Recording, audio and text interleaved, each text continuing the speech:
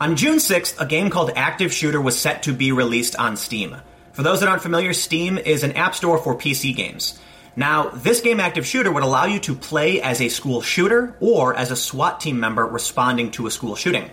Naturally, a ton of people got pissed off. They said the game was offensive, the game's insensitive, and it shouldn't be allowed to be sold.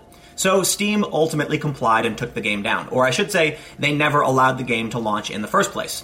But following this, they made an announcement as to what games they were going to allow on their platform, and it would seem that they're taking a rather libertarian approach. So long as the content is legal and isn't obvious trolling, they're going to allow it. Now, a lot of people are surprised because this is kind of the opposite approach most platforms take when it comes to community guidelines and things like hate speech. You know, Twitter, YouTube, they'll just ban you and take you down, whether it's legal content or not. So, is Steam actually resisting censorship? And if so, what is their motivation for allowing almost any content on their platform?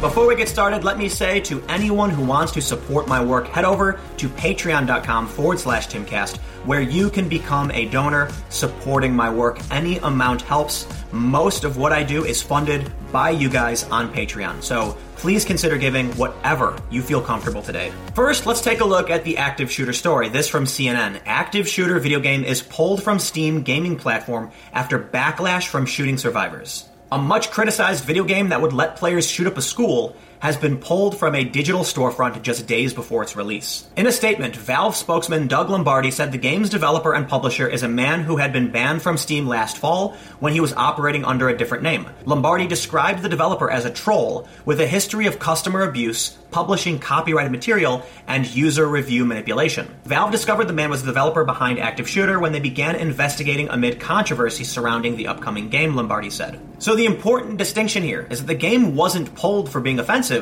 It was pulled because the person who made the game was banned from Steam.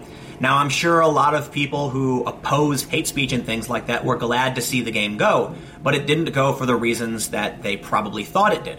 Because following this, Steam made an announcement as to what games are actually allowed. In an official statement from the Steam blog, it says who gets to be on the Steam store. Recently, there's been a bunch of community discussion around what kind of games we're allowing onto the Steam store. As is often the case, the discussion caused us to spend some time examining what we're doing, why we're doing it, and how we could be doing it better. They state, we've decided that the right approach is to allow everything onto the Steam store, except for things that we decide are illegal or straight up trolling.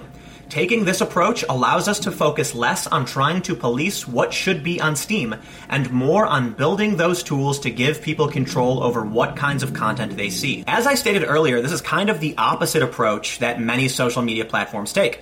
They tend to just side with the mob and delete things and tell people, yeah, you can't do that, even if it is legal content. So why is Steam siding with the gamers here or with the community? And how do you think the media responded? Well, Business Insider said, the world's largest gaming service, Steam, is giving up on regulation and turning over 200 million users into guinea pigs. In the article, it says, this past Wednesday, Valve executive Eric Johnson published an explanation of how Steam will handle content going forward. We've decided that the right approach is to allow everything onto the Steam store, except for things that we decide are illegal or straight up trolling, Johnson wrote. Put more simply, Valve will no longer police its own service. Instead, Valve is creating tools for its 200 plus million users to police their own experience. Rather than owning up to the responsibility of operating a service with over 200 plus million users, Valve is washing its hands and abdicating responsibility to its users. CNET said, Valve is standing by the values that made the internet terrible. Commentary. While the world is figuring out how to moderate and curate contents for its audiences, Valve is leaving it up to the user. I can also say, using the same logic, that Valve is using the same values that made the internet great. The ability for anyone to have a voice and to publish things so long as they aren't illegal, and to an extent, the internet allowed trolling. So if Valve is going to ban trolling, then they're actually not siding with values that made the internet terrible. They're actually standing up for freedom of expression and free speech. An article from Rock Paper Shotgun said, Valve's abdication of responsibility over Steam is the worst possible solution. An article from Variety says, itch.io founder weighs in on Valve's new Steam policy. And he said, a platform that allows everything unless it's illegal or straight up trolling is ridiculous. Please keep your malicious, derogatory, discriminatory, bullying, harassing, demeaning content off itch.io. Our ban buttons are ready. From Polygon, Valve gives up on responsibility. Anything goes as long as you give Valve a cut. And then we have Kotaku. Steam's irresponsible hands-off policy is proof that Valve still hasn't learned its lesson. In the article, they say, critics' fears that Steam will become a cesspit of gross content aren't just hypothetical.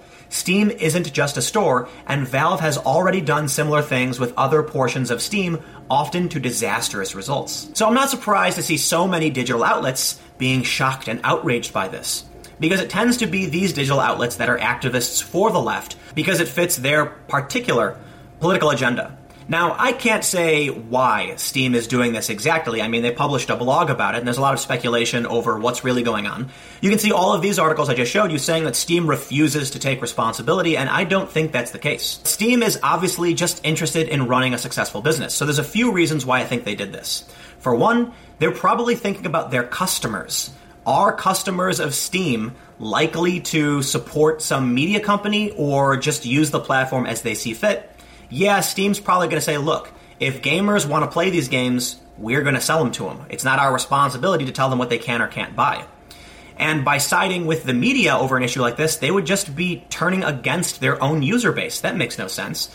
But when we look at it from a political point of view, it would seem like the smart choice for Steam is to take the approach that many people on the anti-SJW side have been advocating for. If we break it down very simply, in terms of Gamergate, you had video game players and you had the digital media outlets. So why would Valve care what the digital media outlets think when their core users are gamers who probably align with one side of the debate? In which case, they're going to say, you know what? Let them have their content, and we are not going to censor our platform lest we lose customers. But a lot of people said, what does trolling even mean? This story from PC Gamer, AIDS Simulator and other games removed from Steam. Valve clarifies trolling policy. Just a day after Valve announced a new anything goes policy for Steam, simplistically, as long as the game is not illegal or trolling, it will be allowed. It has removed AIDS Simulator, ISIS Simulator, Suicide Simulator, Asset Flip Simulator, and Triggering Simulator from the platform. Valve's statement clarifies its definition of trolling somewhat, and it might be inevitable that some degree of an I know it when I see it attitude will have to be taken when determining what crosses that line. But the big picture approach remains vague. For one thing, will games which generate outrage in a more coded way not count as trolling? And does intending to generate any kind of outrage count as trolling? People are outraged about a lot of things, including good things. In a best case scenario, the removal of these games and their developer, Bunch of Dudes, means that the absolute worst, most derogatory games won't be welcome to the platform, as the sloppy wording of the announcement suggested to us. But trolling remains a hazy term that other developers might work harder and less obviously to push. And I have no doubt that's something that Valve will be forced to confront in the fairly near future, one way or the other. So maybe Valve's language about allowing anything other than trolling is actually just a clever way of saying they reserve the right to ban whatever content they want.